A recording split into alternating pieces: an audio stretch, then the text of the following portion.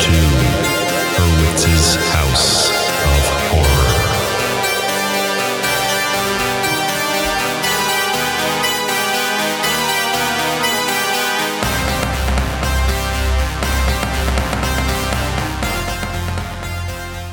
Hello and welcome to episode 5 of Hurwitz's House of Horror. I'm your host, Steve Hurwitz, and this is the podcast where I convince one of my friends to watch a horror movie that they otherwise probably wouldn't, and get their opinion, see what they feel, and we talk about it.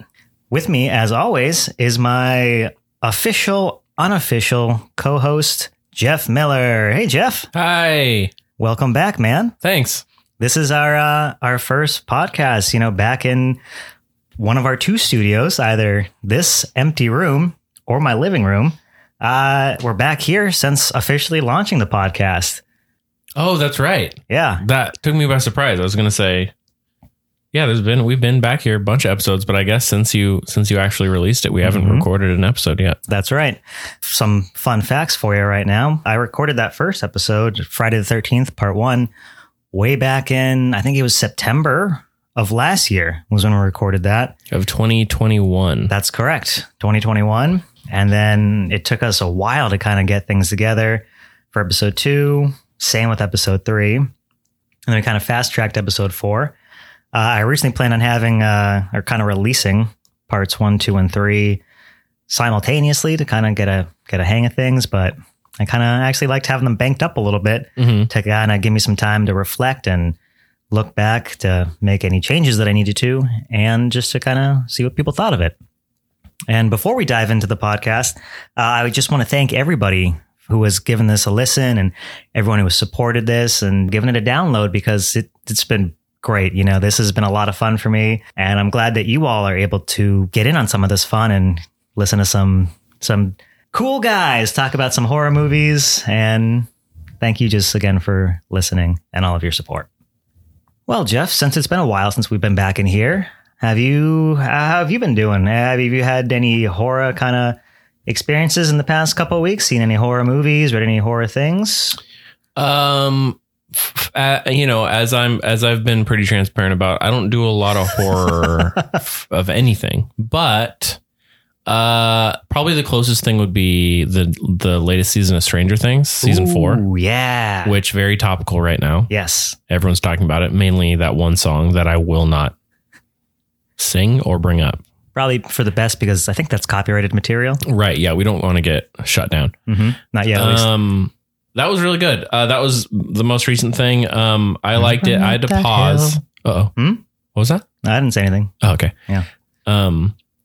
It was good. I paused at one point. I think it was like episode 3, and I was like, I don't know if I'm even going to finish, because, man, here's a little spoiler. Maybe just skip like a minute ahead. I don't know if you haven't seen Stranger Things. Yeah, it's been out for a little while, but I understand sometimes it takes people some time to kind of catch up on a show, but people are busy. Spoilers right now. Yeah. So you're warned. Mainly, it's not a huge spoiler, but lots of bones are breaking.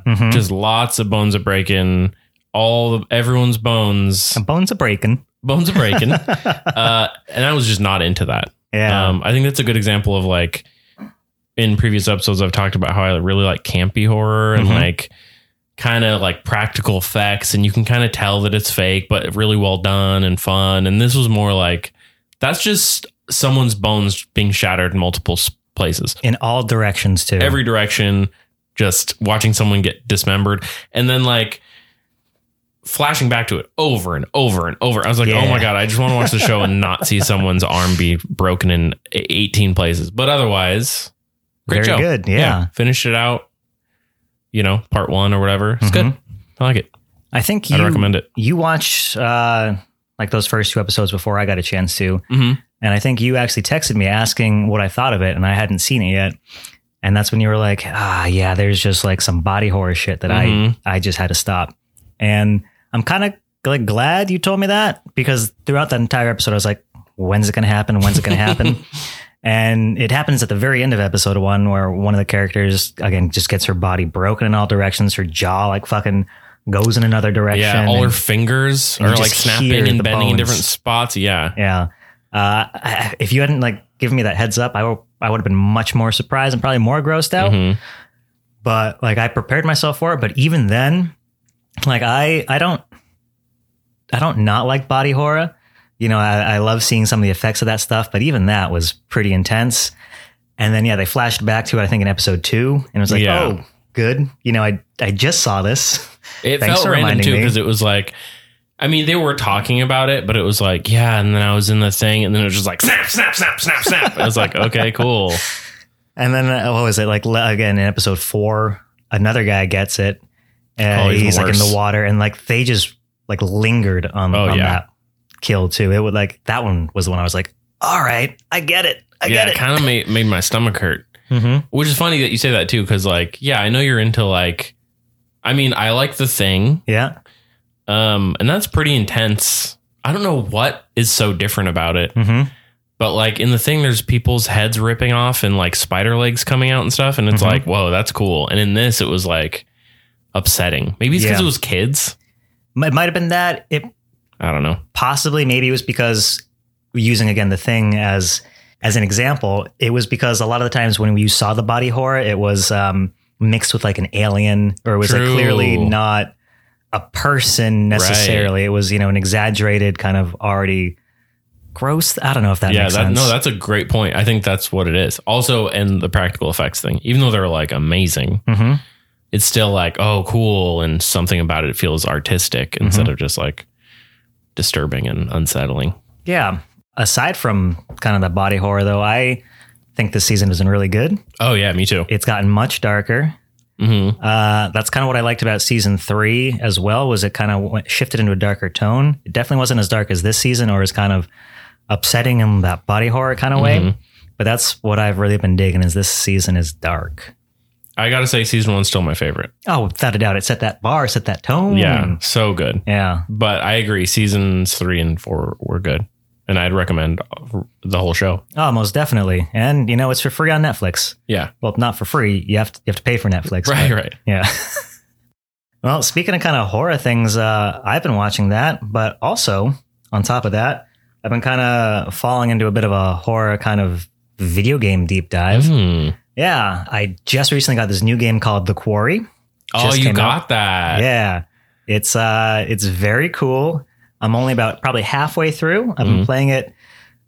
I've been wanting to play it during the day, but unfortunately my TV is facing the window where the sun just comes blasting through. And even when you close the shades, there's just like a fucking fat ass glare on the TV. And this game is a very dark game in the sense that it's mostly at night. Yes. Okay. Yes.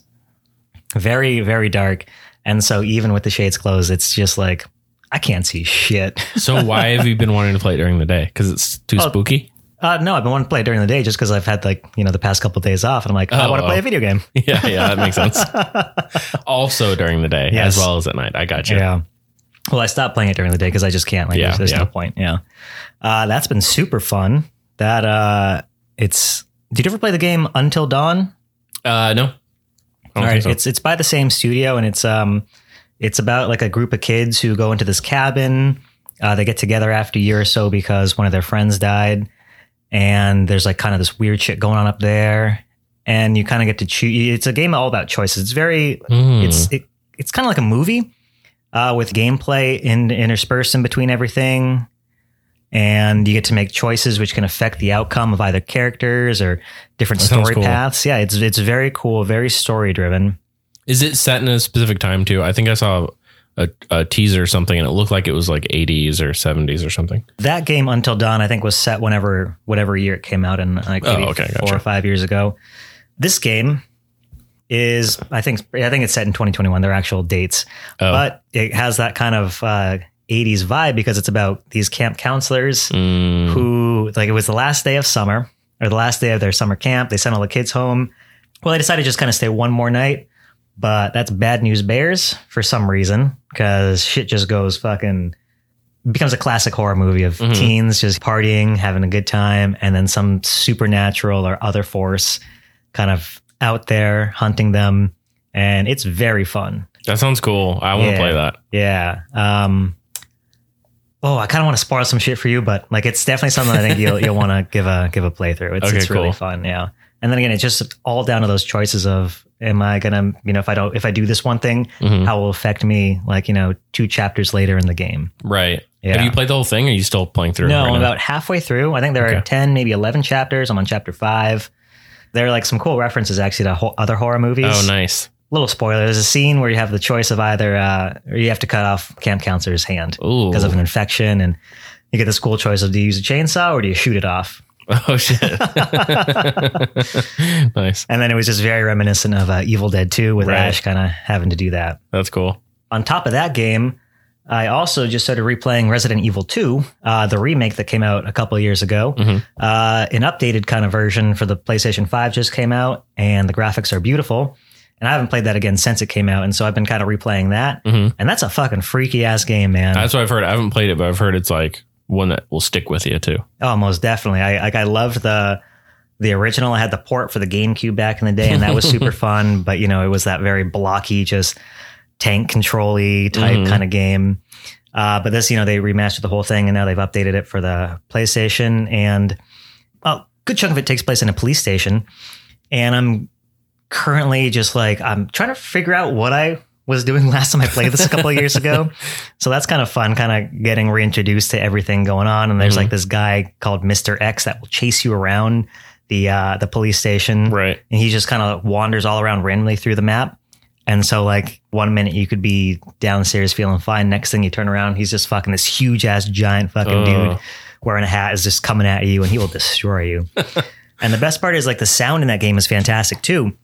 Because like you'll be like in one room and there's this stairwell leading 3 floors up and you'll be able to like hear his footsteps up above you or in different parts. And so I'm genuinely just like, I don't know, like I hear it, but I don't know what direction he's going to come from. I feel like that's a lot of the times like part of the scariest part of horror movies or games is the sound, like the sound design and stuff. Like I don't remember what it was. I think it was I don't remember if I mentioned this on the podcast yet, but that demo you had it was like a VR on your phone and you put it in like a cardboard visor. Yeah. And it was for like, it was The Exorcist. The Exorcist demo. Yeah. Or promo. And I remember even that because you put in the headphones, you plug them into your phone. And then I was in an attic and then all of a sudden you could hear like breathing, but it was like in my left ear. So it was like spatial kind of like horror sounds. And I turned around. There's a little girl in the corner. God, that was terrifying. Yeah. It's like being able to hear, like you're saying, the footsteps or like breathing or God, that stuff's so scary. It's crazy too. Cause like you just said, that was using, a little cardboard thing on a phone. And now there are some VR games that are just fucking terrifying to play. Yeah. I don't know if I haven't tried any of them. I want to, but even that cardboard one was too much, man. I couldn't do it. I have a few for the Oculus VR set, and they're kind of they're pretty freaky.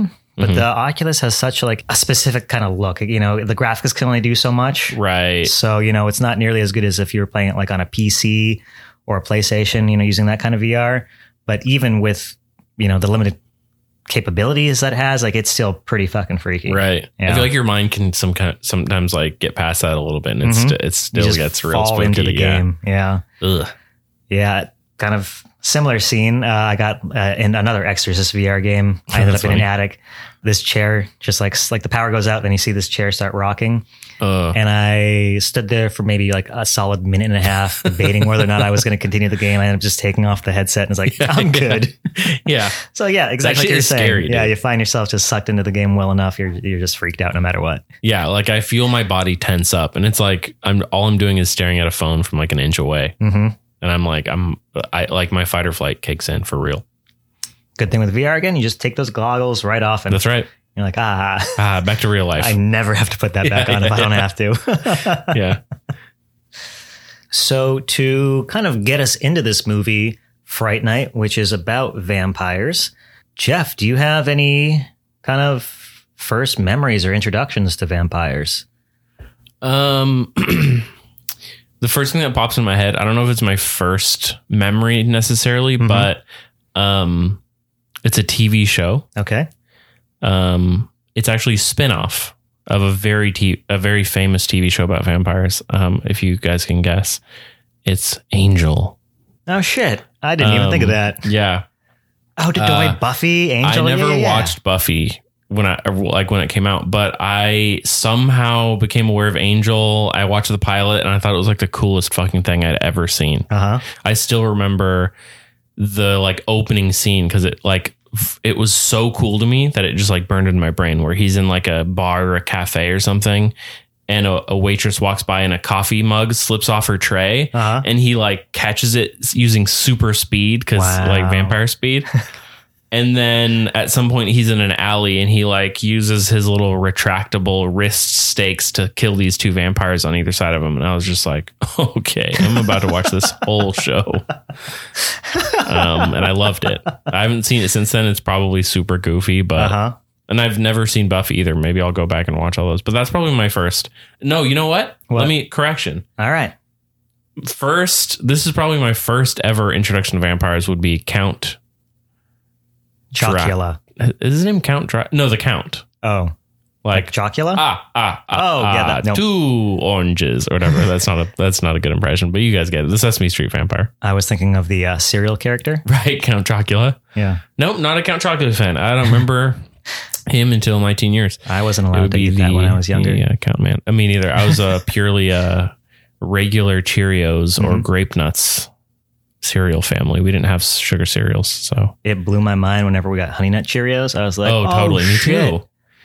we had to mix them though. It was regular Cheerios and half regular, half Honey Nut, because you can't have too much sugar. That was my childhood. Yeah, similar. Yeah.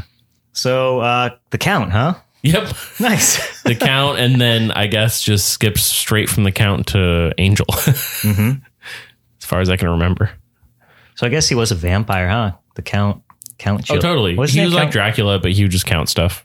Didn't suck any blood. Nope. Wasn't allergic to garlic that we know about. Not that I remember. I don't remember any kids just like turning on him during the show. I think he turned into a bat a bunch of times. He might have hung upside down.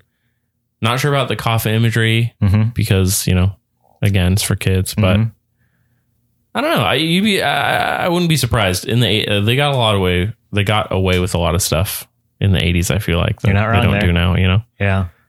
So that's probably my first. Those are my two main like memories as a child with vampires. I don't think there's too many like scary, I think that's it. I didn't watch any vampire movies or anything.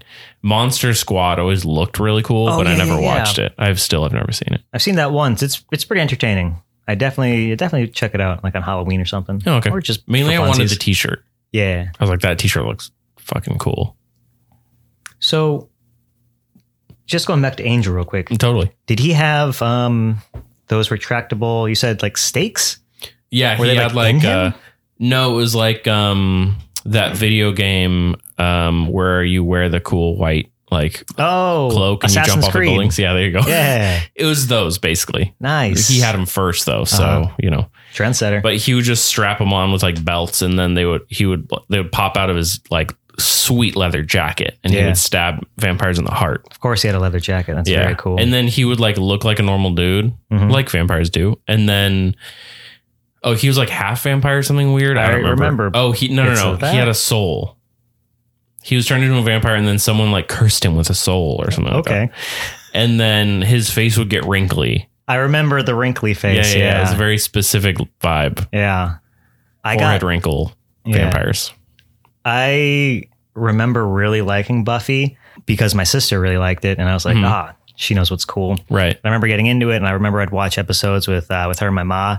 Oh, nice. But like, I just don't remember much of it.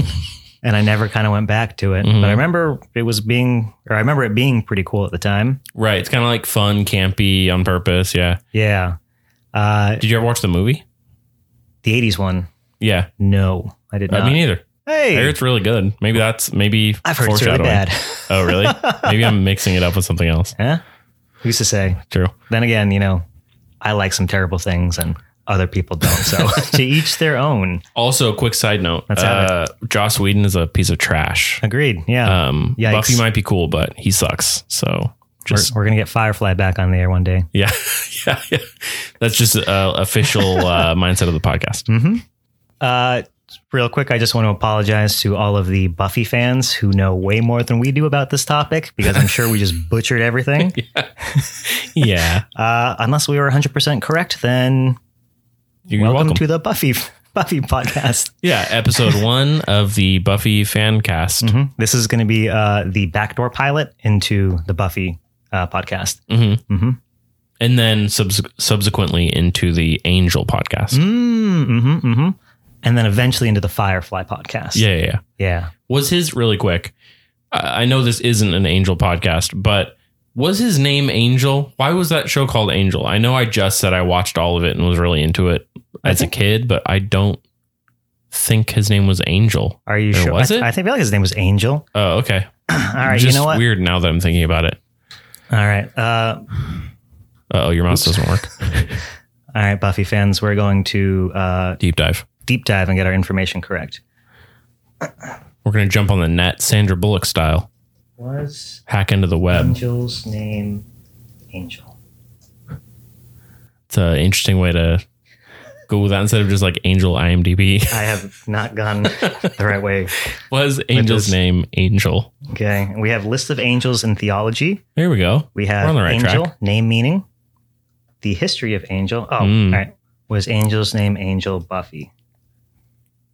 David Boreanaz, or however you say his last name.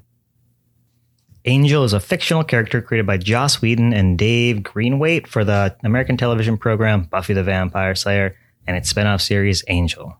You know what? I guess now that you're saying it out loud, his name's, I definitely remember his name being Angel, because I remember people saying like Angel. You know, I can see them specifically Cordelia yelling Angel's name. I remember that name, Cordelia. Yeah. All right, hang on. So let's see. I'm reading off of just a little web thing. Since Angel's real name is Liam, which is Irish for William, and was it Spike? No, never mind. Spike was the blonde guy. That's right. There's some questionable stuff there too, which isn't a surprise. You got a wrinkly forehead too, Mr. right? Whedon. Yes. Yeah. Oh, you know what? I always confuse Spike and Angel. Okay, yeah. Angel was brown hair. David Boreanaz. Yeah, and he was in Bones later. Aurora Borealis. His name was Aurora Borealis, and he would fight vampires in the north because of in the snow. Man, all right. Well, I think that's going to wrap up our backdoor pilot to Steve and Jeff bring you Buffy the Vampire Slayer talk / Angel / Angel / Firefly / Firefly. Thank you for joining us.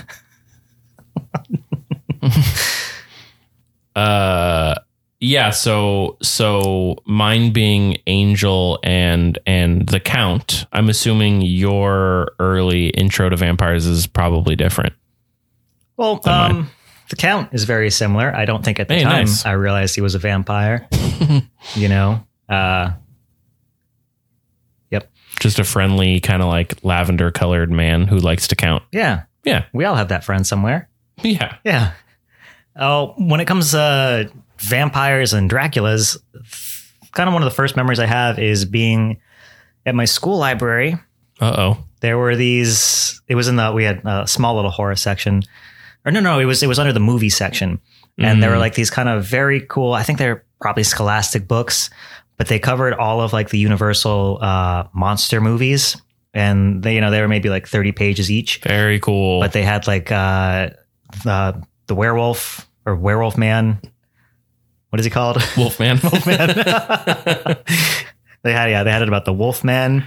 They had it about the Mummy, Frankenstein's monster, and then of course Dracula. And I just remember like flipping through the pictures and being like, "Oh, this is super cool." And and Creature from the Black Lagoon. Oh, right. I think the Invisible Man, probably. I'm sure that was there too.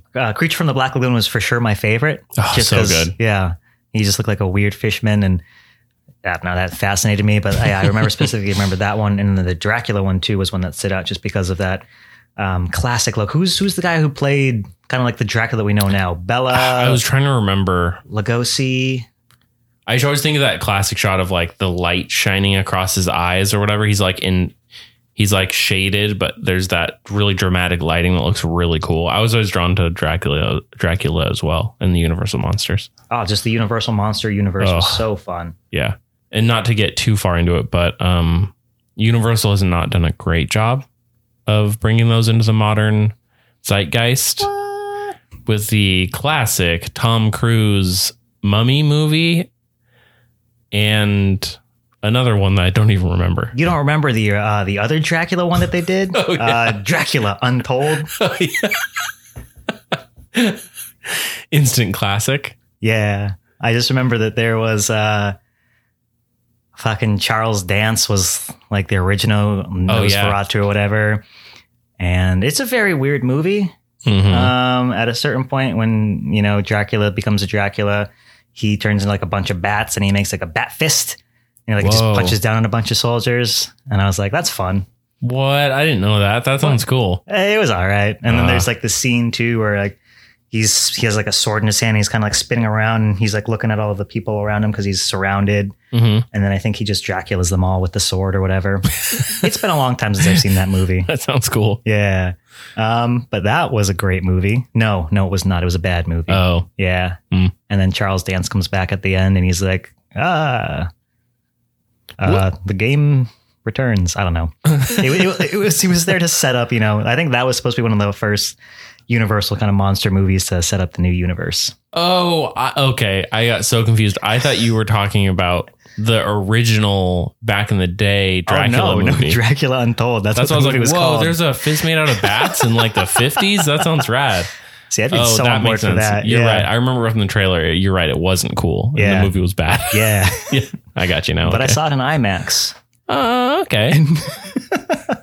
I don't know. It was fun, I guess. It was fine at the time, but I'm never going to go back and watch it. And clearly it did not succeed well enough to warrant any of the other Monster Universe movies from that. Yeah. And I think that's when they rebooted it with The Mummy, which I never saw because it looked bad. Yeah. Have you seen that clip where it's Tom Cruise? It's like it's when his plane is falling from the sky and he's like rolling all over around. And he's just like yelling, but they took out like, you know, the background sound and the background music. And he's just like, ah! Well, that's what's funny about that is I actually, the way I saw that was I watched the trailer when it got released. Like the day it was released on the Universal YouTube, and they released the trailer with no soundtrack. It wasn't like edited. Yeah. And I went to go watch it and was so confused. Because it was so quiet and there's like a plane crashing and I was kind of like checking my volume settings. And then all of a sudden, like you said, you hear, ah, and then you can't tell when there's music, but when there's no music, they're just looping that same scream through the whole trailer. So it's just like, and he's just rolling around the plane. God, that was so funny. I'm trying to find that right now just because it's the goofiest fucking shit, man. If we find it, please link that. Just on the Instagram. Yeah, I'll link it or like in the show notes. Yeah. I'm going to try and get a little. As a side note, while he's looking, check out the Instagram at Hurwitz's House of Horror. Cause he'll a lot of times like add, he'll add, details from each episode and like backstory and stuff. Did you find it? I think so. Yeah, that's it.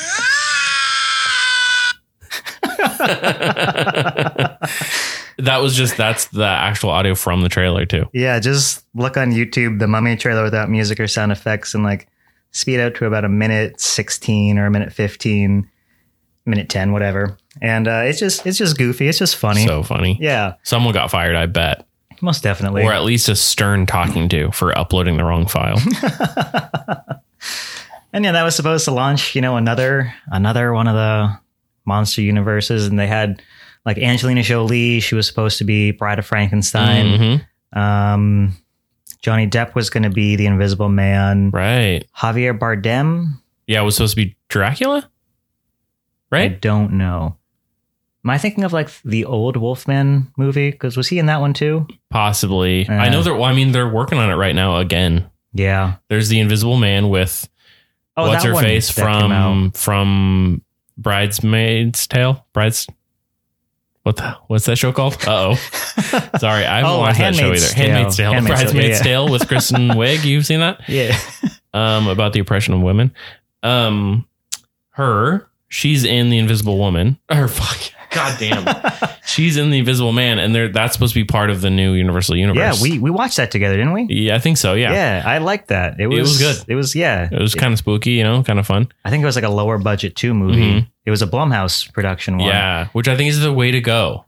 Definitely, at least when you're starting off. Yeah. And they didn't like try and connect it to like other movies. It wasn't like a setup movie. It's like, hey, this is a movie all on its own. Mm-hmm. If anything spins out of it, we'll figure it out then. That's what a lot of movies or series are doing now that I'm kind of bummed out about. They're like, Yeah. It was like with Iron Man 2. It's like, well, this isn't really an Iron Man movie. It's like, here, we're going to put all these little pieces to set up for the Avengers. It's like, well, this movie was pointless. Mm-hmm, yeah.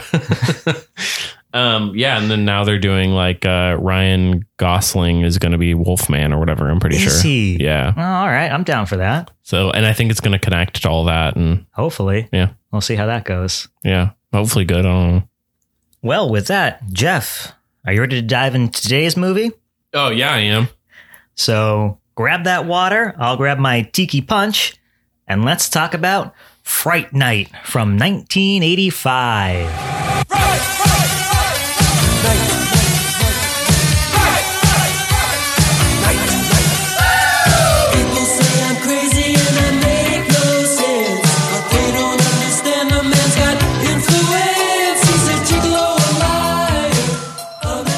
So this movie was directed by a name you might recognize, Tom Holland.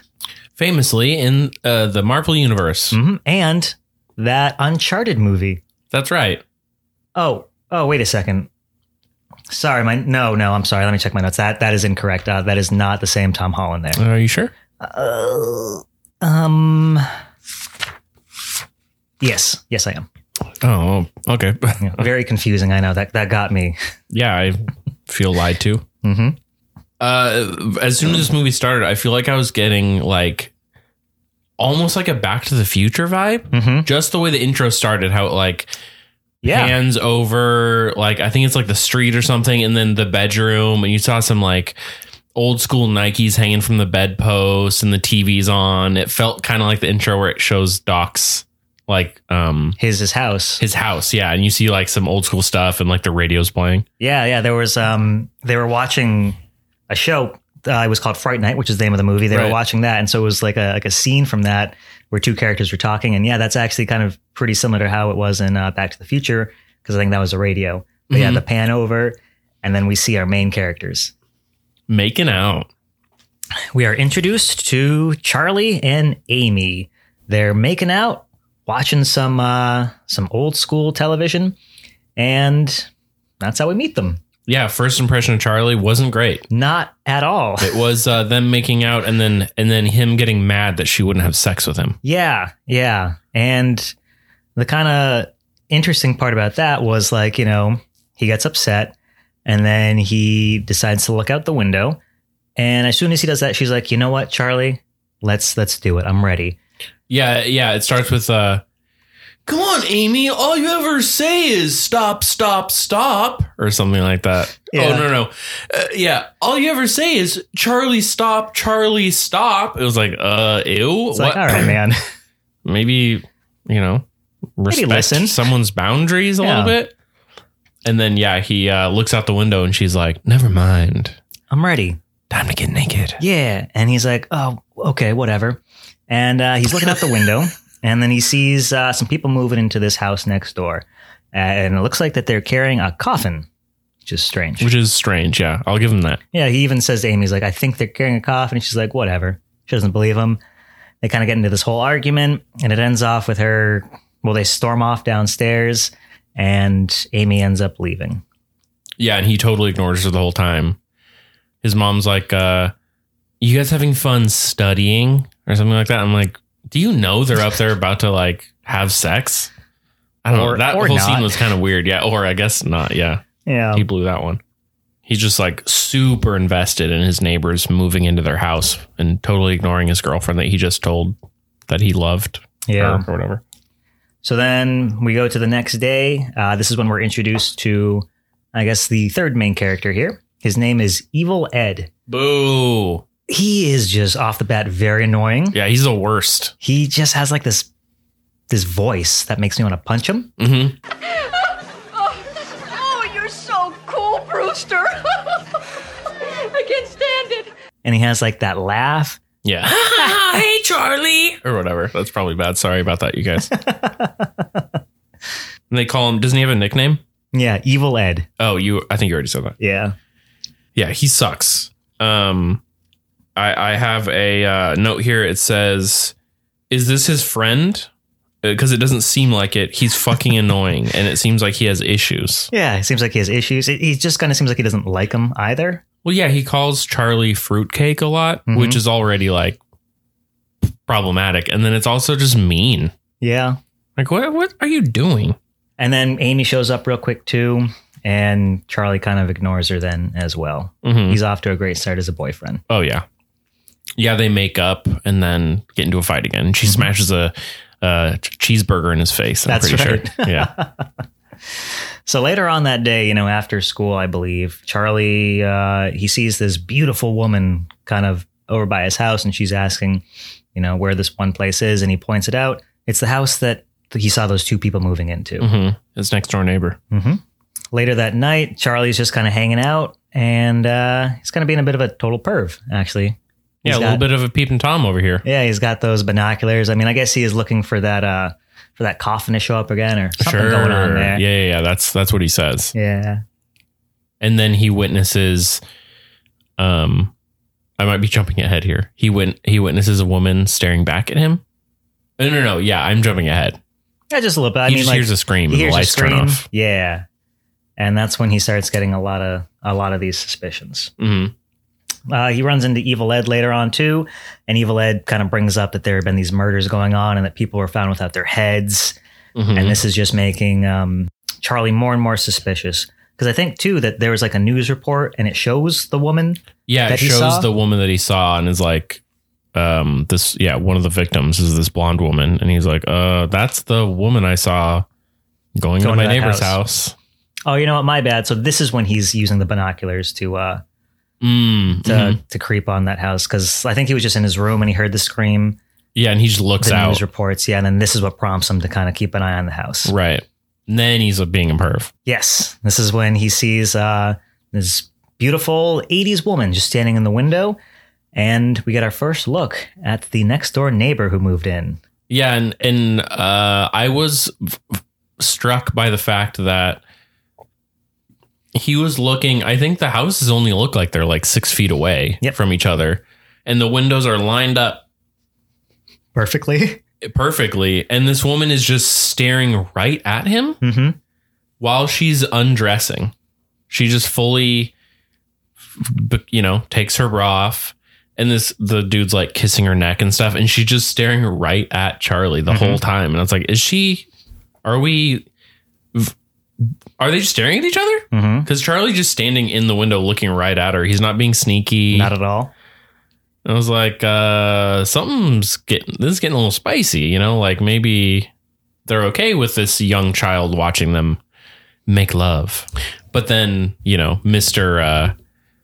Alleged coffin dweller makes eye contact with him and closes the blinds or the shade with his sharp fingernails. I was going to say, like, you see kind of his fangs coming out a little bit. Right. And then you see, his fingers just get very long. And I was like, oh, that's some I really like that. Cause it's like, this is the start of vampireness. This is when you're going to see some shit start to happen. And I like that it was kind of subtle too. So it could be like, is he kind of like, maybe he was seeing things because it's dark and he's looking through but it's like, we know that he's got some fucked up shit going on. Now, going back to what you just said about how the woman was making eye contact, I have a bit of a theory that maybe, she is, she's like being controlled or she's being possessed, not possessed, but, some sort of vampire mind control where she doesn't have control of her body, but she's able to like make eye contact. And maybe that's her way of like trying to get Charlie's attention, like pleading for help. Like, right. I'm clearly not in control. This is a bad situation I'm in. Right. Oh God. The blinds are closed now. And Charlie has the natural response of just staring right back at her, which I mean, I guess You might be in shock in that situation. As a teenager who has never seen boobs, probably. Right. Or that's a vampire. true. Gotta be honest, he probably wasn't looking at her face. He doesn't know where she's looking. Until he saw those fingers and he was like, wait a second. Wait a minute. This isn't your run-of-the-mill peeping Tom action. I'm witnessing a murder. So then after Charlie sees this, he ends up running out of the house. He tries to tell his mom, but she doesn't believe him. And so he runs outside and he kind of tries hiding in the bushes because he sees, his new next door neighbor and someone else bringing out these bags, loading them into a car. And I think one of them is holding a purse as well. Yeah, I also noticed, when he was hiding in the bushes, I didn't realize, again, it was like 4 feet away from these dudes, and it pans around and it shows Charlie just in the bushes, but like a full clearing right in front of his face, and he's just staring right at them. Yeah, it's like the perfect slot for just his full He's like face. Framed, like, hi. And then, the dude's kind of like, his mom comes out looking for him. Yeah, Charlie. I was like, oh, God, don't. Okay. Mom. Now you're listening to me? Yeah. And then the dudes start looking around, and then, they just look right at him. Mm-hmm. And then toss an apple towards him.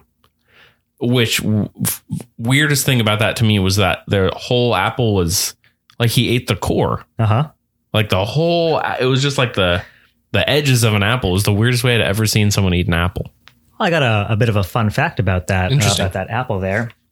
So the actor who played this vampire, who I don't know if we've learned his name yet, but we do learn his name, ends up being Jerry the vampire. The actor Chris Sarandon, he came up with the idea of having Jerry eat apples throughout the movie. I don't know if you noticed that. I didn't notice that. Yeah, he kind of came up with a little bit of a backstory that maybe that there's like a fruit bat. That's kind of part of him, and so that's why he's constantly eating fruit. That's kind of cool. After I learned, I was like, that's a fun little detail because he was the one who wanted this to be put in. He wanted to give this vampire more of a like character, a fleshed out. Yeah. That's kind of cool.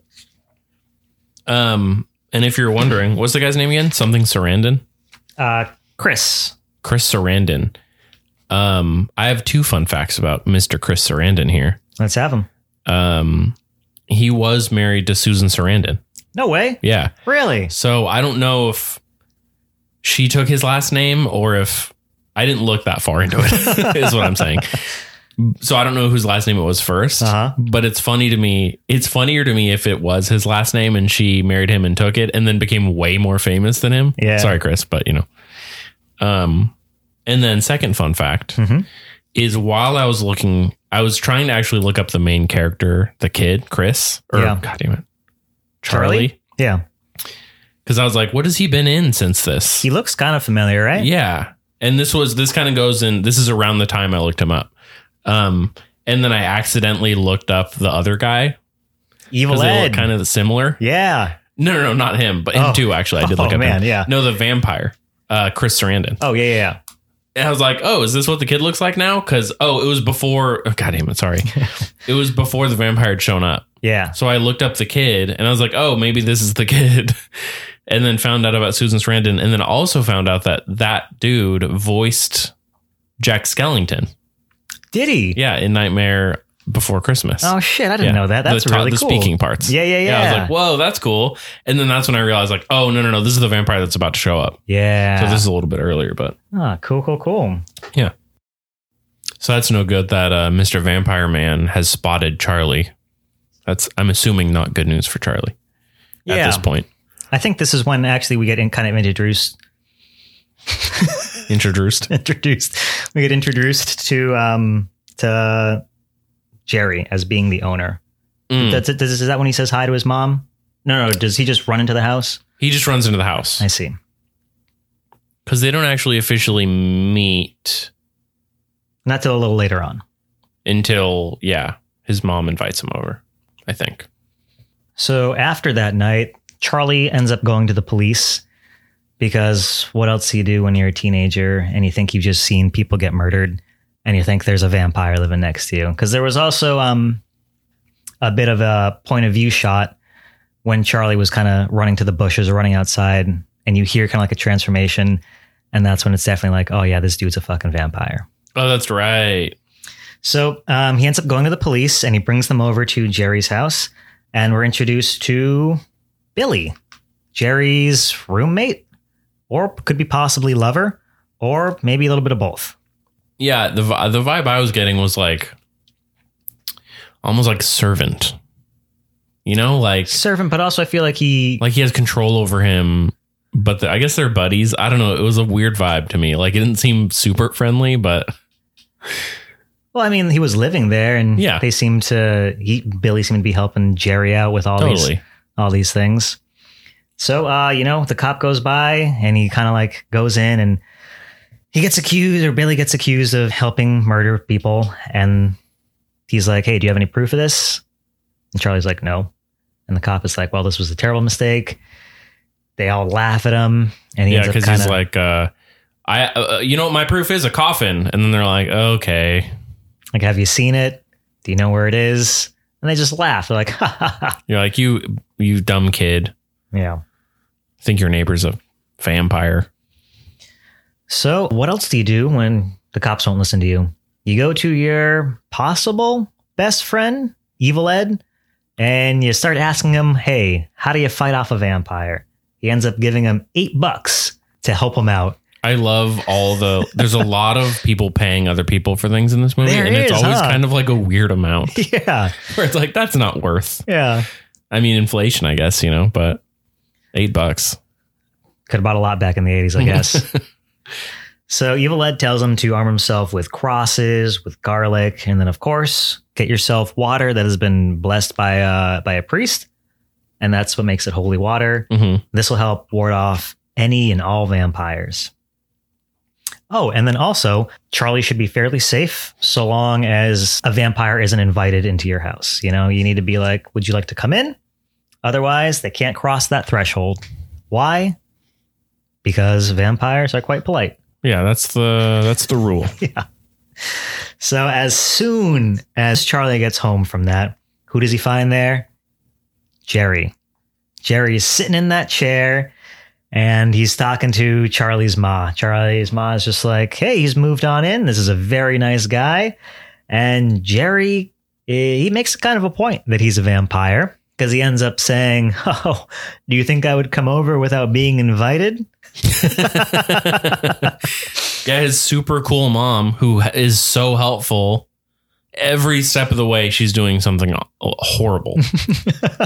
Just making things way worse. Like, yeah, I just went over and invited him in, because it's like, sweet. That just made everyone's lives so much worse. It's not that she knew. Though, yeah, exactly. It's but just unfortunate circumstances. Yeah. That night, Jerry breaks into the house. He hides in Charlie's room. When Charlie goes downstairs looking to see if anyone's broken in, he's heard some weird noises. And yeah, he ends up fucking choking Charlie out and being like, hey, I have a proposition for you. Forget about me. I forget about you. And what does Charlie do? Fucking stabs him in the hand with a pencil. That's right. Yeah, he's like choking him out of a window. Glass shattering, pictures falling and shattering on the fence, things being thrown around the bedroom. Yeah, he stabs him in the hand with a pencil and he freaks out. He kind of goes into a vampire mode. He does a fun little spin too. I don't know if you noticed that. I love like the a little spin. Twirl.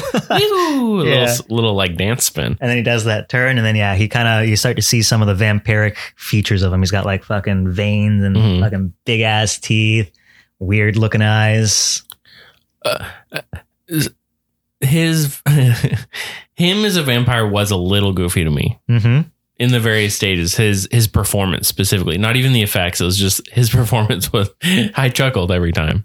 I really liked it. He spoke. Yeah, but it was just like, you're silly. I thought it was kind of a cool interpretation of vampires through the ages. I think he had a very good kind of the actor Chris Sarandon. He was a very handsome man. I'll give him that. Mm-hmm. And yeah, I think he pulled off that kind of that charming vampire kind of like, hey, you're going to fall under my spell. Mm-hmm. And then also I'm going to be just like a weird kind of campy creature you're going to see too. Yeah, like the way he spoke reminded me of like the classic Dracula. He would do like, oh, you must awake. Yeah. Kill them, Amy. Like all this weird like he put on like an accent only when he was a vampire. And I was like, that's funny, but also I like it. Maybe he's just kind of trying to embody all the other vampires throughout the ages, you know? Right. Yeah. So that's when Jerry's ma wakes up and Jerry flees the house. His mom offered him a Valium. Yeah, I wrote that down too. Because he says, nothing. It was just a nightmare. And she's like, I have those all the time. yeah, you want a Valium? It's like, dang, okay, what the heck? Like, no, Mom, I don't. Yeah. Charlie ends up receiving a call from Jerry. It's funny, too, because, you know, he answers it. He looks out the window. Jerry's on the phone staring straight at him. Yeah, I love that. And he's like, I fucked up your car. Tomorrow, you're going to die. I gotta say, I love Jerry as like the villain. Yeah. He's so like petty. Yes, petty. And it's not like, I killed your friend. He calls him. He's like, hey, I fucked up your car, dick. It's like, what? You're like an ancient evil vampire and you just bust up my car? Like, well, you stabbed me in the hand. What do you want me to do? He's like, fucker. What do you want me to do? I slashed your tires. It's like, oh, okay. Do we see the car at any point after that? Nope. Man, I don't think so. Yeah, I was trying to remember, but I don't think we do. I'd love if it was just like the windows were smashed, the tires were slashed. Just like very minor kind of like. Just inconvenient things. Yeah. It's like, busts his man, windows out. I have to change those tires now. Come on, dick. So conveniently, after Charlie hangs up the phone, he looks over to his TV and Fright Night is playing, which I think is very cool. You know, that seems to just be his go-to show. Mm-hmm. And that's when he sees Peter Vincent on, and he's talking about how he has killed many vampires, or how you were supposed to kill them. Steaks, again, garlic, holy water. Crosses. And Charlie gets the brilliant idea to go to Peter Vincent because clearly, I think he even says, you know, I've killed many vampires. I think so, yeah. But it's just a character. Yeah. I mean, Charlie's going through it right now. He literally just almost died. So he's gonna try anything, I can understand maybe his thinking is like, maybe he is being an actor because he's done this. I don't know, man. I'm trying to help this guy. Yeah. I'm trying to help this guy. That's out. nice of you. That's nice of you.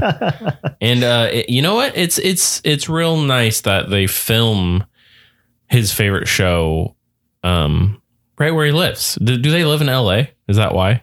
It must be. Because that'd be weird. Yeah. Otherwise, I feel like LA kind of makes sense. Like chances are, but if they're in like, well, it just seems like Ohio, kind of a small suburban like, town. Yeah. Yeah. And then it's like, that's interesting. Yeah, the vampire show. They filmed that on the street. I'll just go visit the. Well, it has to be because, host. You know, not to jump ahead, but then, you know, Evil Ed and Amy visit him, or Peter Vincent, remember? And then Peter Vincent drives to their neighborhood. Right. So I guess it's just a convenient. It has to small town. be, like LA. real close, but it's probably, LA suburb.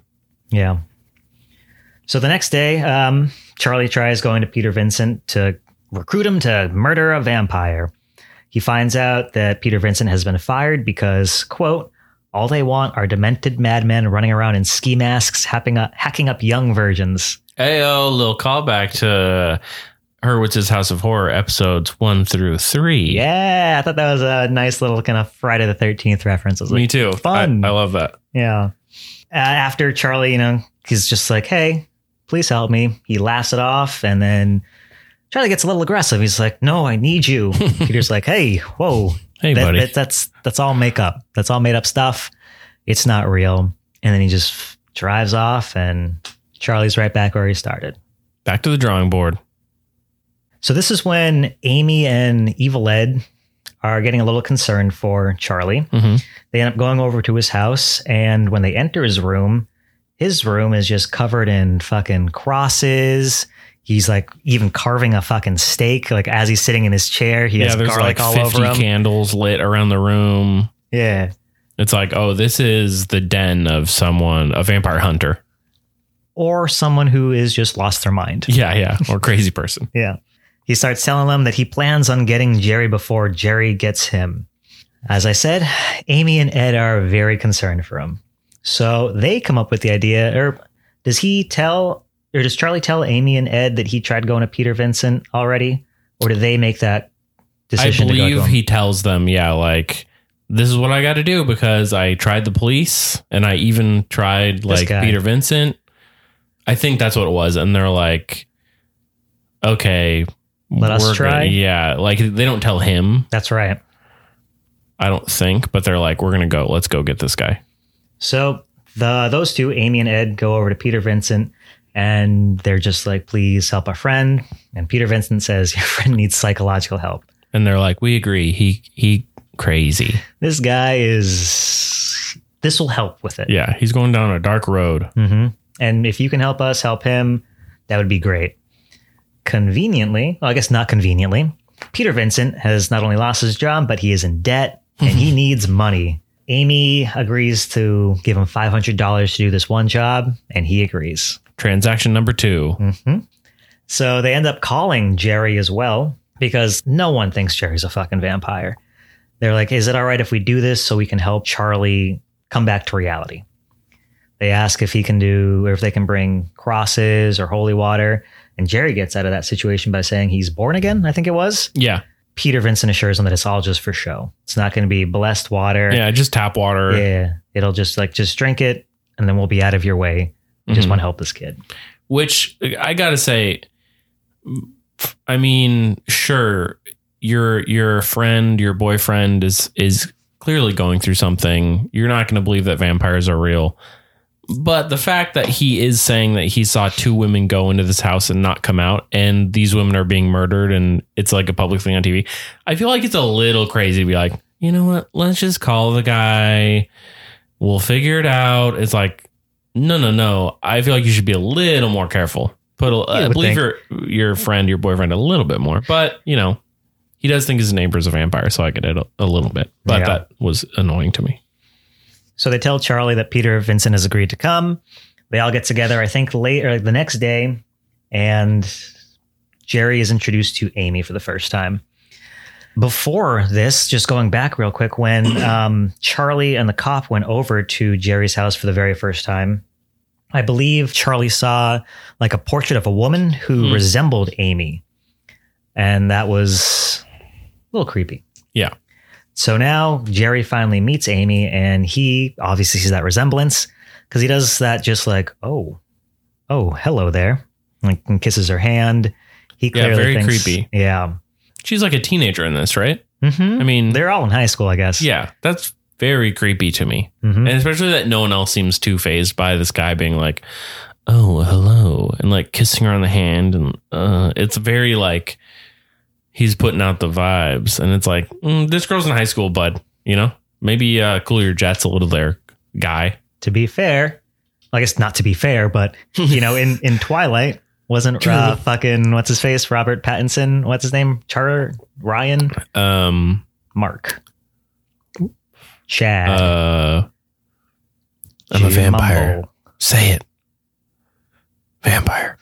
I don't know his name in the movie. Well, whatever his name was, he's like 100 and something years old. And Kristen But at least Stewart, he like physically is a child. That's I know that true. doesn't really help much, but still pretty this upsetting. dude's like clearly in his late 40s. Yeah, late 40s there. And he's like, but you're right. It is the same crime. Man, vampires are weird. Yeah. Yeah. They're no good. So they end up going through with the little test of Jerry drinking the quote unquote holy water. And he's absolutely fine. Charlie kind of goes off a little bit and Peter Vincent is just like, all right, kid, we did it.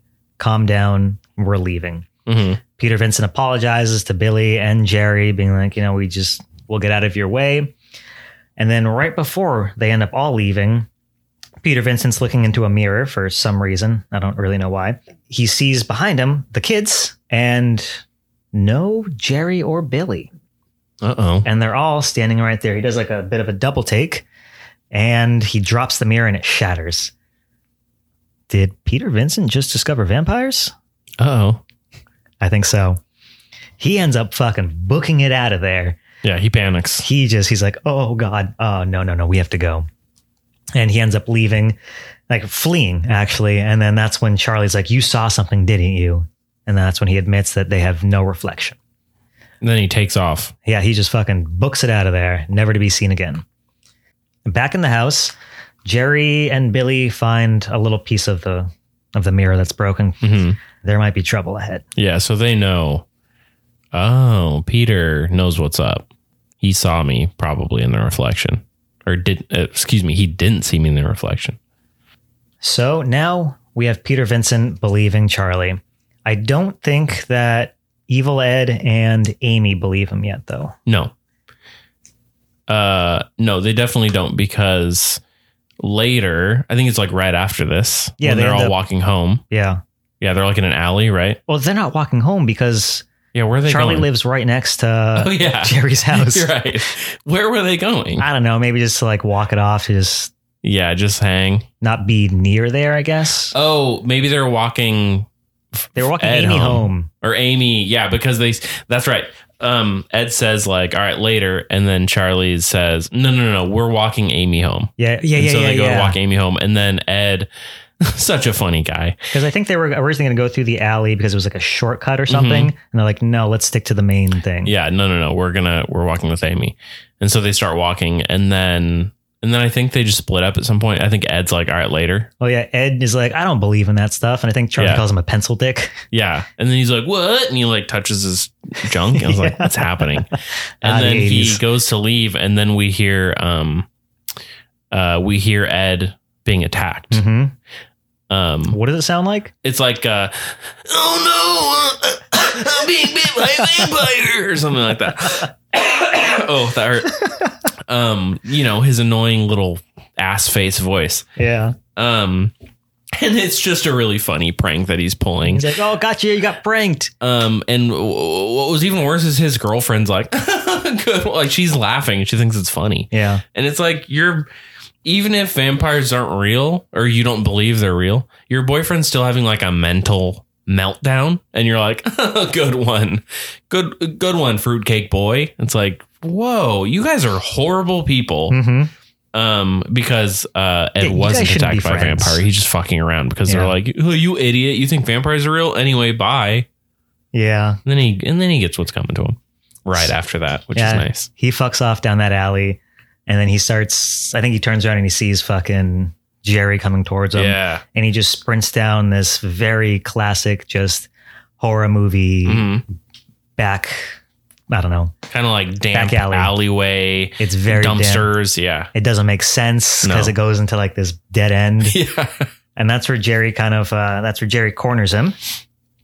And I kind of liked this part because me too. Ed is kind of freaking out. Ed is freaking out. But instead of just kind of killing Ed, Jerry gives him like a choice. He's, he obviously can tell, or maybe just with his vampire sense, he's like, I know, people make fun of you and no one likes you and things like this, but we can change that. Just take my hand. And Ed does. He's, crying, probably because he thinks he's about to die. Yeah. But now maybe he's like under this vampire spell, and he's like, maybe somebody understands me. Yeah, maybe a level of relief. Yeah. And again, I liked that Jerry didn't just straight up kill him. Yeah. It's, I'm going to turn you into one of me. Which is unfortunate. Yeah. Because if you thought he was annoying then, he gets even so much worse. Yeah.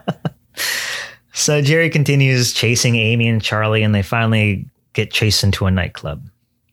Oh, that's right. Because they actually hear Ed get attacked. That's right. They're like, it's just Ed fucking around again. Boy who cried wolf. That's why you don't play dumb pranks like that, Ed. It's true. And it turns out it was real because they turn around and they see Vampire Man just like doing the same thing he did to Ed, where he's like spookily kind of like quietly walking down the alley towards them. And they're like, oh my God. And then this seems to be where, what's her name again? Sally? Amy. That's what I meant. Where Amy seems to be on board, where she's like, oh, this dude is like gliding through the streets after us. And they even like kind of turn some corners and stuff. Yeah. And then he's suddenly like in front. Right. And I thought that was very cool. That was cool. Very supernatural. Supernatural. Like that scene that you just kind of said when you see him kind of gliding or coming towards him was kind of, Terminator-y, where it's like there's this unstoppable force coming for us and all we can do is run. Yeah. And then you try running one way. Oh, nope. There he is again. Yeah. So she seems to be on board at this point. She's like, oh, this dude isn't just your neighbor. He's a spooky boy. Yeah. So they run to the club, you said, right? Yep. They get into the club and they're trying to call for help. Are they trying to call Peter Vincent? Yes. Yeah, I believe so.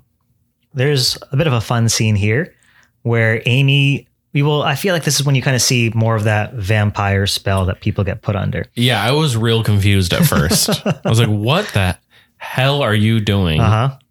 Because, as I'm sure you're about to say, she kind of sees Vampire Man come into the club and looks intrigued almost. And I was wondering, like, why isn't she screaming or like getting Charlie's attention?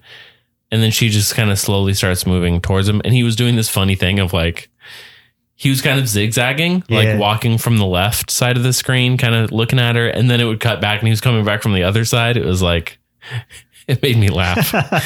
And she was kind of like, oh, nice. They had like a sexy 80s sweaty dance. Yeah. Where again, I was very kind of like, I don't want that. He's like reaching places and like rubbing on her thighs and stuff. And it's like, again, dude, late 40s, teenager. No.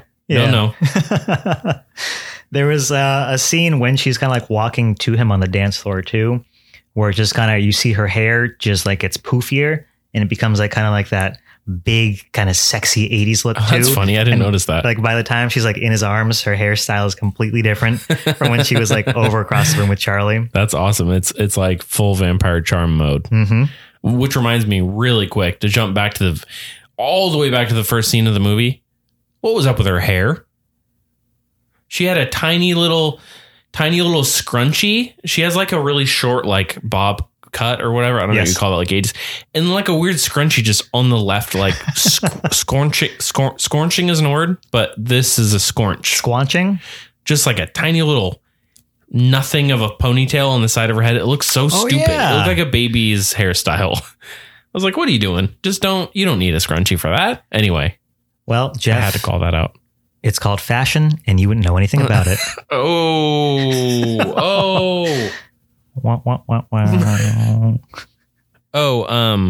Yeah, I came up with a name for her vampire trance that she was in. I call it the horny trance. Ah, that's a very good trance. Because it definitely seems like he just looks at people and they instantly get kind of horny. And they're like, oh, I want to touch bodies now. And then they just get close and they start like getting sweaty and apparently like poofier hair, which is hilarious. And what's that dance called?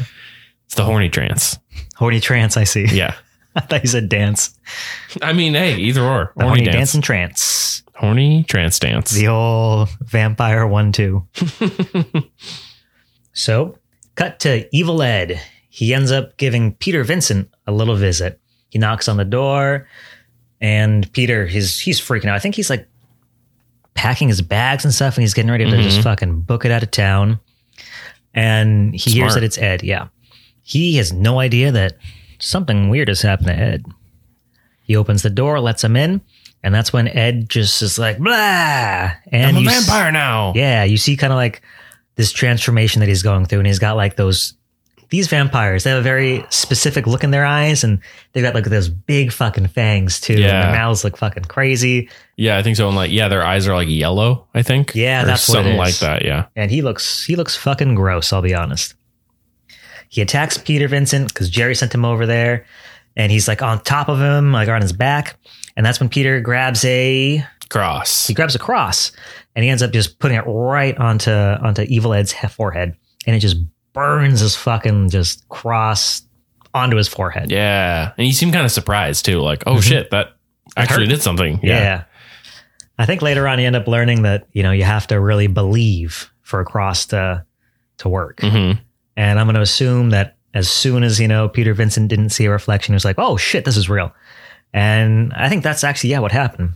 So he gets the cross burn in his forehead, and the Evil Ed just busts out the fucking window. Yeah, he's like, and he kind of cries and then just straight out the glass window. Yeah, he makes some weird noises. We're back at the nightclub now, and Charlie sees fucking Amy's been possessed or influenced by Jerry. And this is when Jerry gives a bit of an ultimatum. He tells him to bring himself and Peter Vincent over to his house, or he will never see Amy again. He starts to leave with Amy, and that's when I think like he gets the attention of some bouncers, and they're like, hey, you got to get out of here. Yeah, he's like, hey, he's taking my girlfriend. Yeah. And they're like, hey, nice try, buddy. And what does he do? He goes into I wouldn't say full vampire mode, but he fuck. He doesn't listen for sure. Nope. He just starts throwing dudes around. Mm-hmm.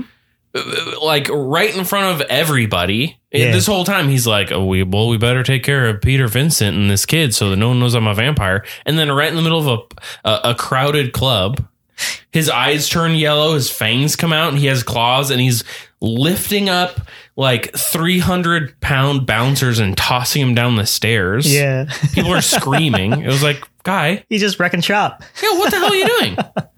You're just blowing your own spot up. Oh, it's like, sorry. I just, Getting real worked up there. yeah, you are bad at being a vampire.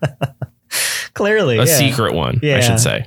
Here's a fun little cameo that I kind of had to rewind a little bit. But one of the bouncers was the character Ali from fucking Friday the 13th Part 3. Oh, what? Yeah. He wasn't the one who got lifted up, but he was the other one. I think he got like his fucking face slashed or something. Oh, yeah. Yeah. As soon as I saw it, I was like, wait a second. Wait, I recognize this guy. Yeah. Yeah. So I thought that was very fun. And I believe someone was backhanded. Yeah. Was that in this scene or later in the that house? actually might have been Ali. That was great. Yeah. I'm going to love a backhand in any movie. Absolutely. And someone was backhanded in Friday the 13th. Mm-hmm.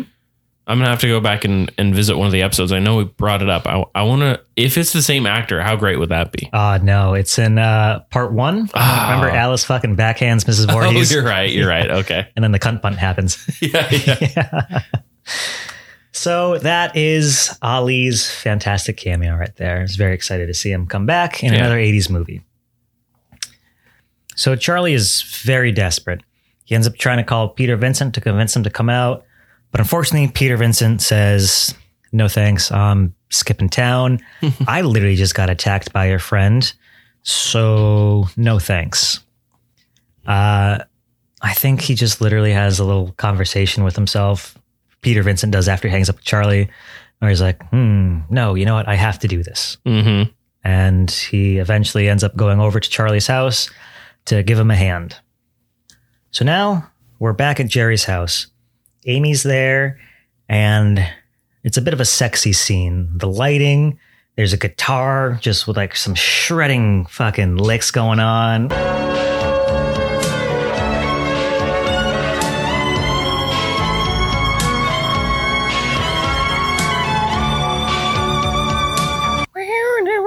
It's like some 80s fucking awesome shit. I think they're like on the floor in front of a fireplace even. Yeah. And clearly you can kind of see that Amy is under the spell, and she just kind of gives herself to Jerry. And that's when Jerry bites her in the neck and begins her transformation. I believe it's the only scene in the movie that shows pouring blood, or like I read something about that where all the other scenes it shows blood, but it's all kind of stagnant, or like this is the first time you see like blood drawn. I see. Is her getting her neck bit and it like pours down her back. Yeah. Okay. Yeah, I see that. Yeah. So finally, it seems like Charlie and Peter have their shit together. They meet up and they enter in the house where they find Jerry waiting for them. He says a very funny line that I liked. Welcome to Fright Night. For real. I loved that. Yeah, me too. Seemed like he had a sense of humor. He's being kind of fun, playing with him a little bit. Yeah, it's a little like he's a jokester. Yeah. So Peter Vincent walks up to Jerry. He's got a cross in hand. And what does Jerry do? He grabs it and he crushes it. And he says, you have to have faith for that to work on me. Mm-hmm. You got to have a little George Michael with you. Another great scene. I like that he's like, he just seems like he's like enjoying it. Yeah. He's like, nice try, idiot. But this is when Charlie pulls out his cross and it actually works on him. Full of belief. What kind of sound does Jerry make? Yeah. Charlie pulls out the cross and our scary vampire goes, and puts up his hands, which I thought at the time he was like mocking him. Yeah. Like, oh no, oh, your cross is so scary. And I was like, took me a couple of seconds to realize like, oh, he's like, that's his he's like terrified, or that's his like animal, kind of side. Like, what's that? What the fuck? It's like the sound you make when you're a wounded animal, or yeah. Yeah. Like, yep. Yeah. Thankfully, well, for Jerry at least, Billy comes out of nowhere, pops up. He literally just like, maybe this is the backhand you're talking about as well. He just like knocks fucking Charlie straight off the stairs. Yeah, I think that might have been the other backhand I was thinking of. Charlie eats shit, hits the ground super hard, and Peter's like, well, this is a bad situation I'm in. I'm out. Yeah. But I guess he kind of realized he ends up running over to Charlie's house, and maybe he's over there trying to like get help, or he's trying to warn Charlie's ma that there are vampires next door, your son is hurt, or your son's in danger. Yeah, that makes sense, especially for his character's not the bravest. Nope. And he just saw this child be, struck down to the ground. He's like, I'm going to go get this kid's mom. This is getting out of hand. So Peter Vincent enters the house and he's looking around. He goes upstairs and he sees a woman, or what he thinks is a woman, sitting on the bed. I believe it is. Yes. And under the covers, he sees some curly red hair? Question mark? Yeah. It's not hair though, is it? No, I believe it's yarn. What was that? It's was yarn. that a doll hair or something? Like, it's Ed, by the way. It's Evil Ed. Evil Ed.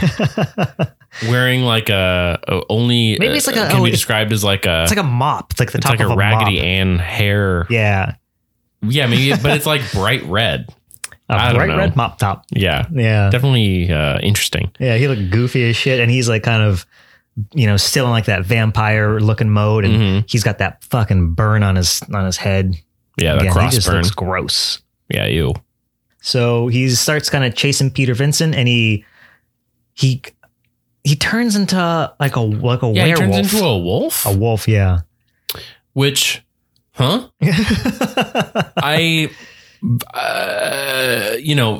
experts out there, let us know if maybe we've missed something. I thought vampires only turned into bats. And like different forms of like people with like fangs and wrinkly faces and stuff, but never like dogs or like, I'm turning into a cat. It's like the scariest. No. So very confusing to me. Yeah, but I really liked it. I thought the wolf looked pretty gross and pretty cool. I loved the transformation. Yeah, very weird. Yeah. So Evil Ed in this wolf form tries to attack Peter, and he ends up just fucking going straight off the stairs and ends up impaling himself. Yeah, on right? like a piece of the what is that called? Banister. Yeah, like one of the columns from the banister just goes straight through his chest. Yeah. Which at first I was like, oh no, the dog. But then it's not a dog. And wolf. The effects looked super cool, super gross, and I was just like, man, it is taking Ed so long to die right now. Oh yeah, it felt like a full 10-minute scene of like first the wolf starts kind of like pulling itself along with a banister through itself, and it's like ew, and then it was full. Yeah, the longest transformation I've seen. I feel like where it shows every stage. It would kind of cut away and cut back, and it was kind of like half disturbing, human, half like wolf. a messed up human face with the wolf nose and kind of bulgy eyes and like a big old forehead. It was just like making weird sounds. Yeah. Just and then it would cut to Peter Vincent, and he's just staring, looking horrified. Yeah, it's and like, that's weirdly how kind I of feel. getting closer. Yeah, like he felt bad. I feel like he did because it's a kid, right? He didn't necessarily have control. He's under this influence. But he was so annoying though, guy, Don't feel bad, Peter. And I think Peter's just like, all right, this is a bad situation. Oops. I'm gonna leave again. Yeah. His classic Peter Vincent move. Yeah, I'm done. Bouncing. Yeah. So now we're going to cut to Charlie being taken to Amy, or taken to a room that Amy is in, and he gets locked in with her. She's fucking like panting, sweating. She's making these weird noises. And she's clearly in that transformation part of going from human to vampire. Yeah, bad news. Yeah. At this point, does she still look, I'm trying to remember, does she still look the way that she did before? Or has she taken on her new vampire aesthetic? I think she has maybe some kind of, I don't think she's full vampire. She's not like that. Yeah, you're right. intense- She's kind of catatonic and shaking, but mainly looks the same. Yeah, pretty much. Kind of sweaty. I think Yeah, at like you this said. point, she also now has long, kind of like blonde hair. Okay, cool. So her Possibly. hair has possibly changed at this point. Yeah. Yeah, just at some point during this transformation, the funniest things was just like, oh, so not only does your face change, I guess your hair grows longer and blonder from the brunette that it was. Yeah. Only if you're a woman, I guess, because I was going to call him Chris, the vampire guy. He his hair doesn't change. I think it gets like spikier, pointier. Yeah, I guess you're right. Yeah, I think he had like I wish his hair got longer and blonder too. That'd be hella funny. Yeah, he just becomes a beautiful, just annoying beautiful man. Yeah. It's like Fabio. Yeah. So he's like trapped. They lock him in the room with. They lock him in the room and they're like, "Good luck. She'll be changing soon." Right. Thankfully, Peter Vincent he returns. Instead of running from this house to another house to just out of there, he comes back to the house to try and give Charlie a hand. He says he finds Charlie, behind a locked door, and Charlie's like, "We need to do something about this." Being the vampire expert that Peter Vincent is, he tells Charlie that if they kill Jerry before dawn, they should be able to save Amy, and she will revert back to her former self. They end up making some sort of distraction for Charlie to be able to open the door. He busts out. Of course, this attracts the attention of Billy, and he goes upstairs to confront them. Billy being Mr. Vampire's roommate, in case anyone forgot. His roommate, lover, servant, /friend, / all the above. Yeah. I think it's Peter Vincent has a gun now, right? Does he? Yes.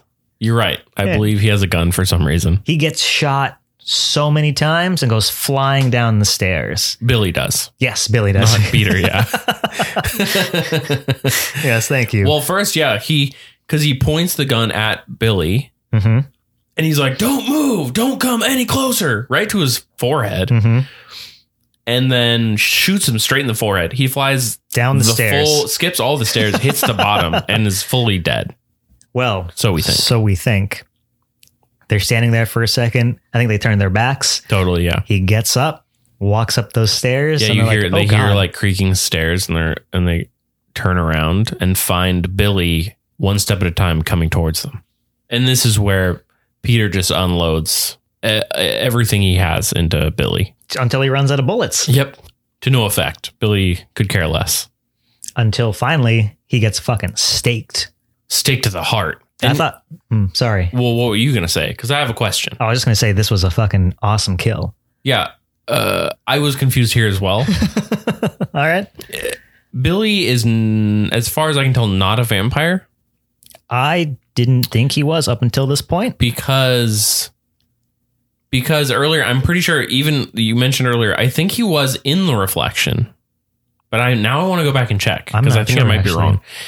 And then the whole thing where he was always awake during the day. That's true. And there's some other thing that happened where he's like, "Oh, I'm fine." Like another vampire test type of thing. Mm-hmm. But then they stab him. Well, first they shoot him a bunch of times and he's fine. Yeah. Straight in the face. Yeah. So he's got to be something if not a vampire. Something.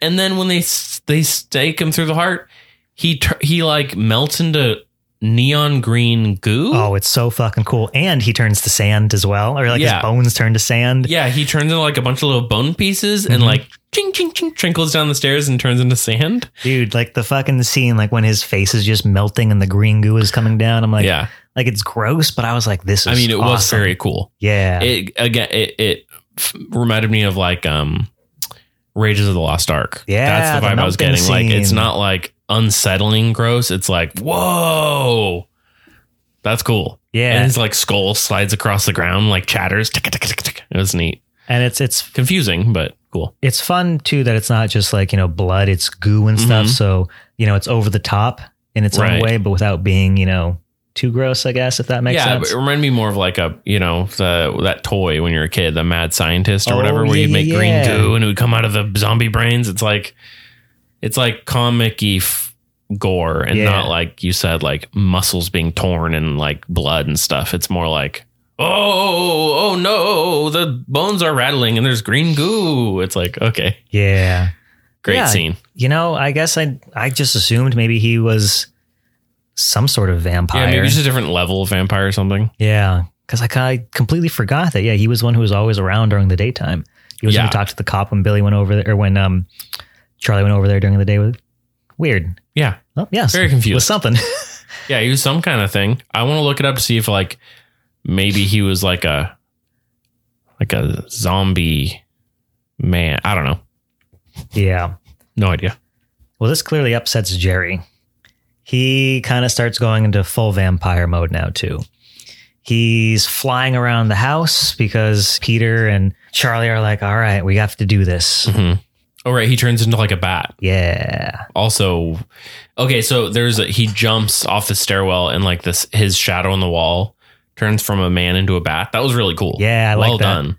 But then it shows the bat. bat. It was like, oh God, what is that? It was like the weirdest, like kind of shiny skin bat. Yeah. Like, and it was big too. It was like the size of a baby. Uh-huh. And it like fell onto or jumped onto one of them. I forget. And it was like, I think it was Charlie. Yeah. I feel like if you're listening to this right now, you have to go and just watch the last like 20 minutes of this movie to fully appreciate the whole movie. You should watch the whole movie for sure. But not to like jump ahead again, but I thought this movie's great. This movie's I have a lot of fun with this movie. Yeah, spoiler. It was great. You should watch the whole thing. But the highlight for sure, the highlights are in this last kind of like most horror movies. The highlights are towards the end. Right. If you refuse to watch it, just watch the end. But we'll get to that. Yeah, you're right. But I liked that he was a gross bat because it's not like, too. Everyone has like these, I don't know what I'm trying to say, these visions or these interpretations of vampires, going back to Twilight being these like sexy, just like, forces. But you know what? Vampires are just gross and weird. And this one turning into just like a weird, hairy, fucked up looking bat. It's like, yeah, no, this is what a vampire is. Yeah. These Draculas are the worst. It almost seemed like part bat, part like ball sack. Like the way the skin worked, and it was like faint little curly hairs on it. It was like, ew, nobody wants this, but it was great and hilarious. So, so during all this too, Amy ends up waking up. Right. This is when she has the long blonde hair now, and her eyes are now straight up gross yellow. Yeah. She's full on. She's like, oh, something's wrong with you. Yeah. For sure. Things are bad. Yeah. I might have just said that Charlie was the one who gets attacked by ballsack bat, but it's actually, it's Peter. Peter Vincent gets attacked by ballsack bat. And when he's trying to help, or when Charlie's trying to help Peter Vincent, he gets bit. Oh, yeah. Yeah. Which also, I was kind of wondering, like, if you get bit by the bat, do you not turn into a vampire? I was wondering that too. I mean, he doesn't, and he ends up kind of going into light. So I guess maybe you have to be like in human form when you get bit. Or maybe it just went like there wasn't long enough time. True. I don't know. Or maybe again, it just has to be the neck. No, that can't be true. I think you're right. It has to be human form, probably. Something like that. Or I guess in this lore. Right. But yeah, he gets bitten, but he throws him off. And just in my notes, I have Jerry flies around and is looking ugly. Very accurate. Yeah. So Jerry ends up kind of fleeing to the basement because the sun is starting to come up. And well, that's where his coffin is, and he needs to hide. He needs to get somewhere safe before dawn. Peter, Vincent, and Charlie end up going down there. They see the coffin, or they see Jerry, and I think he's lying there, and he's kind of gone to sleep, or he's preparing to go to sleep. And Peter is going to go stab him with a stake. Charlie hears something behind him, and this is when he turns around and sees Amy. She's vampire-y looking. Yeah, she definitely looks different. Yeah. Again, the eyes are there. I think she has some of the teeth. Not like the big teeth, maybe the smaller teeth. Yeah, the subtler classic vampire teeth. Yeah, the blonde hair. Yeah, long hair. Yep, she's coming at him. So Charlie holds up a cross. Yeah. And she recoils and she says the line, what is it? You promised you would protect me. And she's kind of hiding her face. And then she does. Yeah, she's kind of like, being like, oh no, I'm your girlfriend. Remember that kind of attitude of like, I'm not trying to kill you. Yeah. Yeah. And then, has her face in her hands. Yeah. And I'm sure he starts to put the cross down a little bit because like, oh no, it's Amy. And she throws her face up, and she's gone just into Full vampire mode. full on. And I love this fucking look. It's so cool. Yeah, gross, big teeth. Like her mouth is just like huge. Yeah, it's like half of her face. It's like a shark smile. The teeth are huge. The eyes are wide. This look is spectacular. Funnily enough, she also has like a bunch of eyeliner. Like all vampires do. Yeah, it totally goes with the look. I'm all for it. Yeah. So she reveals her face. It's awesome. And she attacks Charlie after. I think they're wrestling on the ground, and he's calling for like Peter Vincent to help him because he ain't doing so well, Charlie, on the ground there. Peter's so close to getting Jerry, but he kind of stops for a second and he's contemplating, do I stake Jerry or do I help Charlie? And this is the point where Jerry kind of wakes back up and he starts attacking. Right. And he gets Peter Vincent cornered. And this is when Charlie makes the brilliant decision to start smashing the glass, which has been painted over with black paint. Right. And it starts to let in sunlight. Yeah, it's like sunlight missiles. Every glass or every window he breaks sends down this bright pillar of light that Jerry can't touch. It's very cool because, like, you know, he's getting hit like on the side of the arms and stuff, or he's just trying to avoid it. And it's like this will kill you. He's starting to sizzle and smoke a little bit. Yeah, I think Amy like manages to get subdued, right? Yes. I'm gonna say yes. Oh, that's right. She gets like smashed in the face with like, you know, some junk that's in the basement. Yeah. It just puts her down immediately. Yeah. He's like he just right over the shoulder, wasn't even thinking about it. Boom, smack in the head. And this is, you know, again, they're just throwing everything in the basement to destroy all of these windows. The lights coming through. And they finally manage to get him. He's cornered and they smash just like one of the last panels and he just gets fucked up. Yeah, he like blasts across the room with like a green flame. It was really cool looking. It was just melting and burning. That was cool. It was very cool.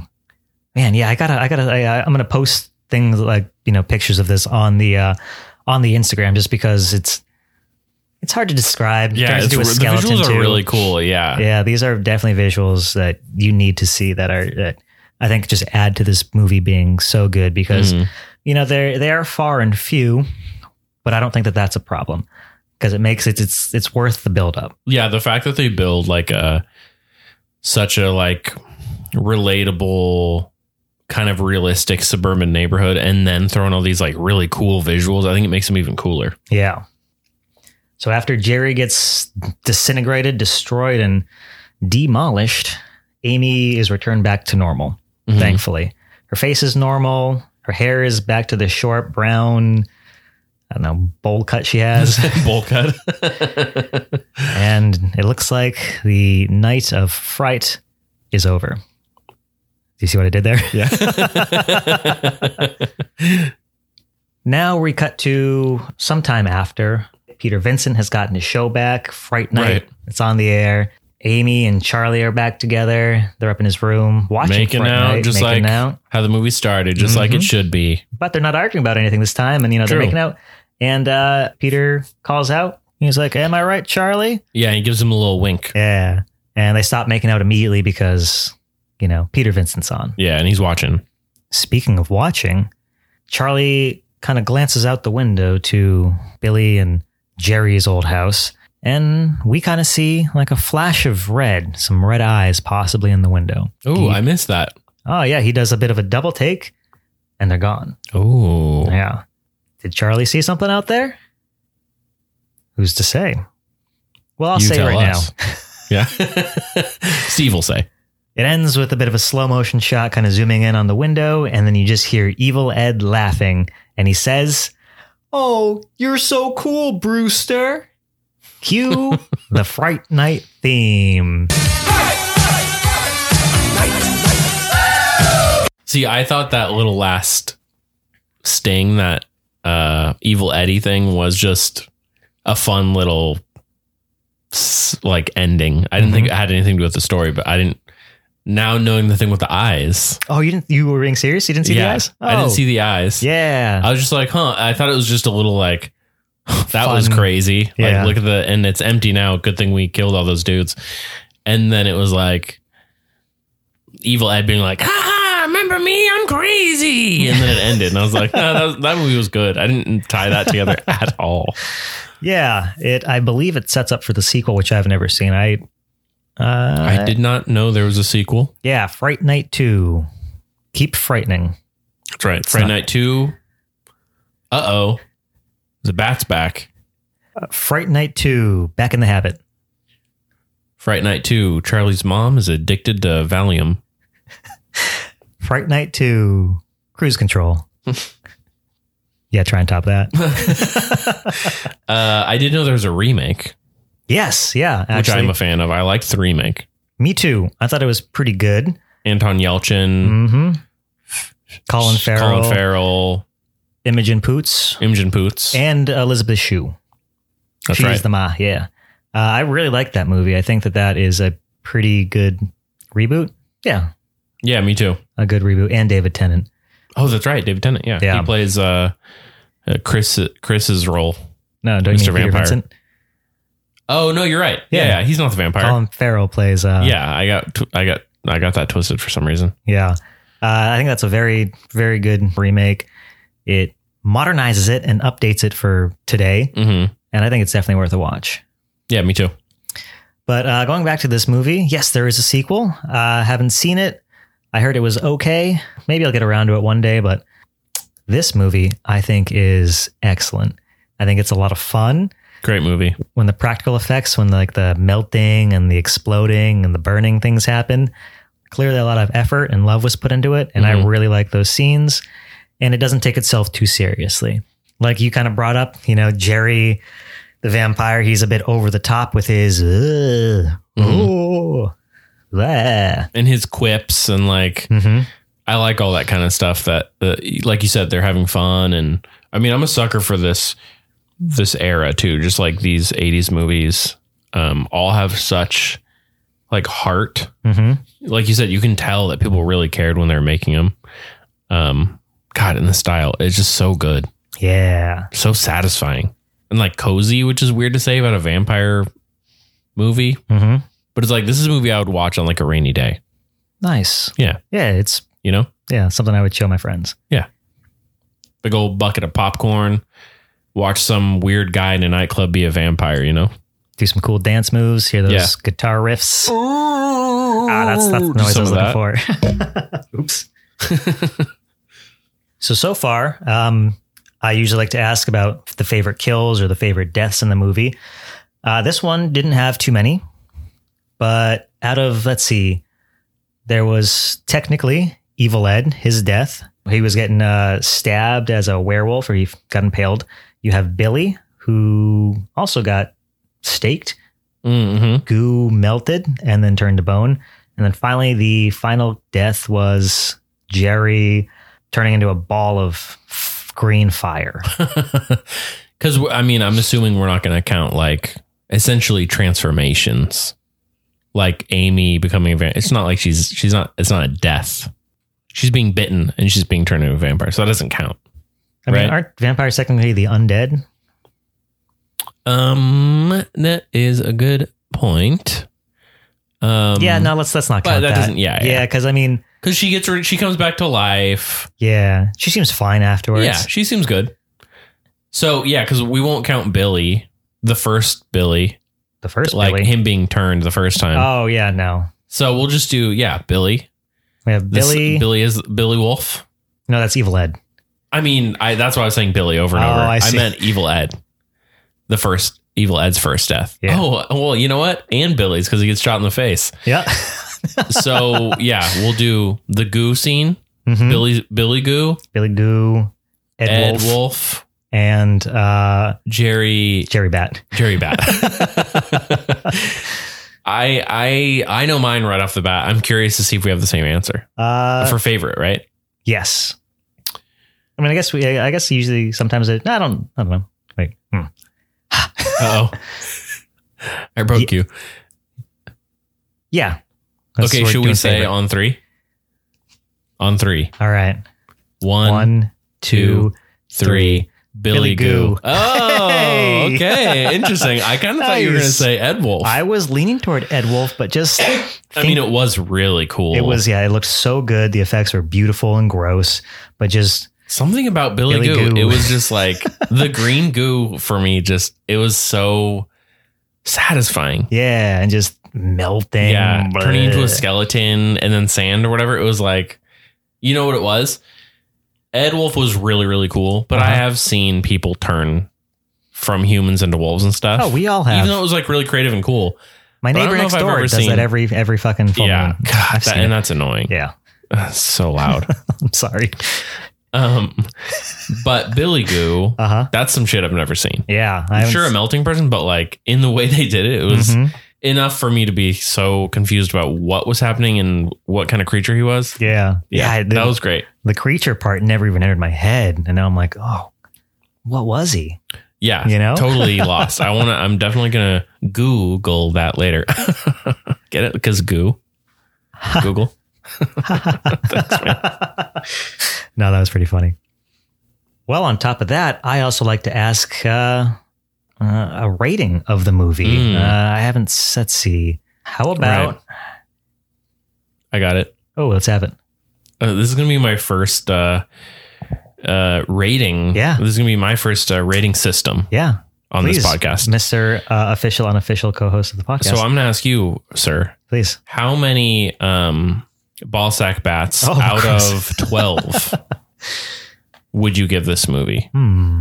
I would give this movie a solid 8. Can I do half bat sacks? No. I like having power. All right. Wow, this is difficult. I would give this 8 bat ball sacks out of 12 bat ball sacks. Nice. Yeah. Yeah. Like this movie, I think we kind of already went over it, but I think it's very fun. You know, doesn't take itself seriously. It's not too dark. The kills are great. And it's something I would show a friend. Yeah. It's very easy. This is like one of those easy horror movies you can kind of possibly turn somebody on to. Totally. I think this is very Introductory. accessible. Exactly. Yes, that's the word I was looking for. Like, I don't think anyone's going to watch this and be too grossed out or anything. Not It's really grossed out. entertaining. Like, the worst thing is maybe like the pencil through the hand. And even that's like kind of I'd say goofy probably looking. I don't know, Ed whatever, Wolf you was know. pretty gross. That's true. Yeah. Yeah, it was pretty gnarly. Yeah. Just like a slippery boy. Yeah, you're right. Slippery, wolf boy. but also kind of hairy. Yeah. Yeah. Well, let me ask you now. What would Honestly, you give this? I would say I might have to answer the same. I was going to say 7 Okay. ball sack bats out of 12, Mhm. but then I realized doing the math, that's only one above 50%, Yeah. which is like, the movie was way better than that. I Most almost want to definitely. give it 9, Okay. but I'm going to give it 8. All right. I'm going to copy you. I'm going to give it 8. I think that's a great pinpoint. That's exactly what I would. And like, I'm Rated at. actually really glad that you enjoyed this, because I don't want to say that the past movies have been duds with you, but you know, I mean, yeah, I wouldn't say duds. interesting watches for sure. Yeah, interesting. Maybe not my vibe. Yeah. The first one was pretty good. True. Yeah. But this is definitely, if you were going to watch all of these movies, this is the one that's the most like the kinds of things that I like, or Yeah. that would, yeah, And that's that I'm kind of attracted to. what this podcast is kind of about, is trying to find maybe a happy medium of a movie you, again, might not ever watch. And now you Yeah. have, and you're like, all right, I can add that to a list that I like. Yeah. Like I'd buy like a Fright Night t-shirt Mm-hmm. now after seeing this movie. And we talked about the original, or not the original, I'm sorry. We talked about the remake for a hot minute. I think we watched that together years and years ago, and you even enjoyed that one too. Oh yeah. Great movie. I I would think you recommend own that that movie one? too.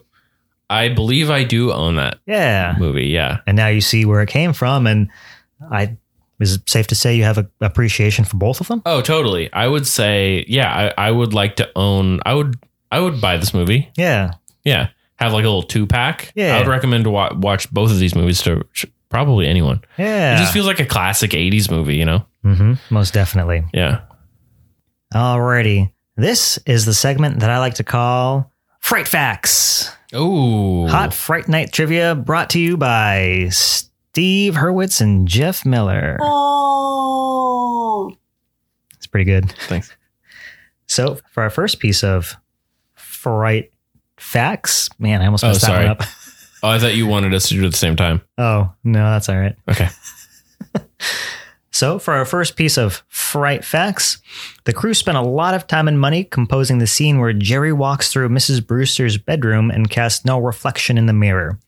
It doesn't work, director Tom Holland had frequently commented. The audience never notices it because I framed it badly. Yeah, I did not pick up on that. I didn't either. I had to go back and rewatch that, and it's true, and it looks pretty cool. It's one of those details that I wouldn't have paid attention to until seeing that piece of trivia there. So it's still a cool like little detail, but if it was framed better, it might have been a cooler effect that people would have maybe picked up on. But it's little things like that, you know, directors will go to the extra mile for that really, I think, make a difference in a movie. Mm-hmm. And then, you know, that does show up later again when Peter Vincent doesn't see the reflection. Right. Oh, yeah, I got a piece of trivia. Let's have it. So in the scene that we mentioned previously, where Amy goes full vampire, where she's been turned, and because of this has spooky like vomit yellow eyes and long, like her hair is long and blonde for some reason, and she's wearing like a white dress. Her dress is actually kind of see-through, and you can see her boobs. This might not seem like trivia, but I'm going to continue. Please. The actor actually wore like a prosthetic. So it was like a fake chest plate to enhance her bosom, as they say. And I think it ties into the blonde hair thing. I think there was a weird kind of lusty thing going on with this type of vampire, the whole like horny trance, and like she gets turned and turns into this like more vixen type vampire, which is kind of weird, where like her hair gets long and poofy and like her makeup changes and she gets like big boobs and stuff. It was kind of like kind of goofy, but so she had a fake breastplate and she apparently kept it, the actor, and she would wear it at conventions. And like to this day or whatever, I think I read is like while she's signing autographs, she'd like joke around with fans and tell them to like touch her boobs, but they're just like fake chest plate like out on the table. That's fun. Yeah. Actually, here's something I found that has to do with the Billy. Like, what is he? Oh, interesting. Yeah. So most viewers conclude that Billy was some kind of ghoul or possibly a half vampire. I think you kind of said that too. Who hasn't yet been fully turned. Another possibility is that he was a golem made by Dandridge, Jerry, from sand and other matter in order to serve as protector, which explains the whole his bones kind of turning to sand. Yeah. I like ghoul better. Me too. Because of the green goo and stuff, and maybe ghouls just have sandy bones. And it's more that kind of just like that horror element. Yeah, it's kind of more classic horror. Vampires, that way. Ghouls, ghosts, and goblins. Yeah, me too. I like that. So he's a ghoul now. Let's say he's a ghoul. Yeah. Oh, here is something I think is actually very cool. So while blocking a scare scene, director Tom Holland asked visual effects man Randall William Cook if he could devise a quote-unquote shark mouth for one of the vampires. There was neither time nor money left in the budget to create an elaborate prosthetic, but Cook agreed to concoct a rig over the weekend with the proviso that it would only be on screen for a few seconds. Ultimately, the crudely made mouthpiece was not only featured extensively in the film, it was also utilized for the movie's famous poster art. Those bastards. I'd be so pissed. It's like, okay, dude, I'm going to hobble something together over the weekend. Just make sure it's only shown really quickly. It's not going to be very good. And it's like, oh, totally, man. We promise. And then it's like a main fucking feature of the movie. It's on the famous poster. Yeah. And I remember seeing that too and being kind of like, before I'd seen the movie, I was like, those teeth are kind of wonky. It's very goofy. Yeah. Yeah. And I'm sure he felt the same way. You know what Definitely. I mean? But that's funny. It did work out and it's classic now. But yeah, like seeing that, I'm like, well, this is like the Fright Night look. Right. This is a vampire look. Yeah. I remember seeing that, back in the video store too. That was one of those movies I would glance across and I was like, creepy. Yeah, me too. Cool. I guess looking back, that's something you can kind of be proud of. Now you're like, that is a staple of the series now. Oh, totally. I feel like looking back, he's got to be, I don't know if proud's the right word, but like satisfied. Yeah, well, it's like, well, all you right. created something that's classic now, even if it's not maybe what your best work would have been. Yeah.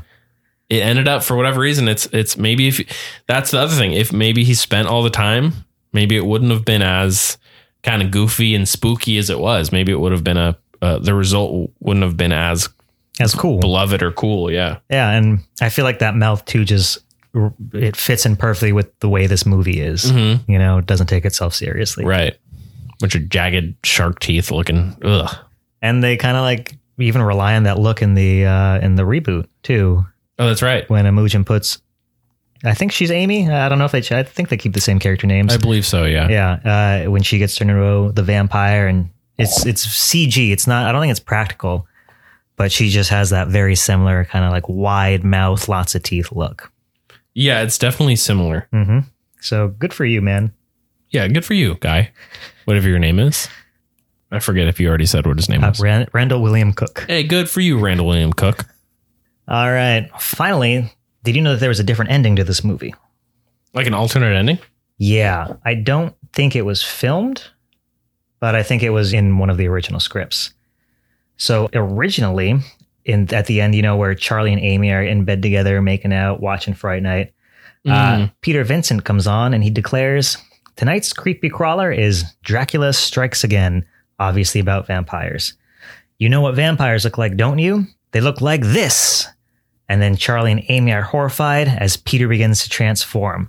Once his transformation into a vampire is complete, Peter stares into the camera and says, hello, Charlie.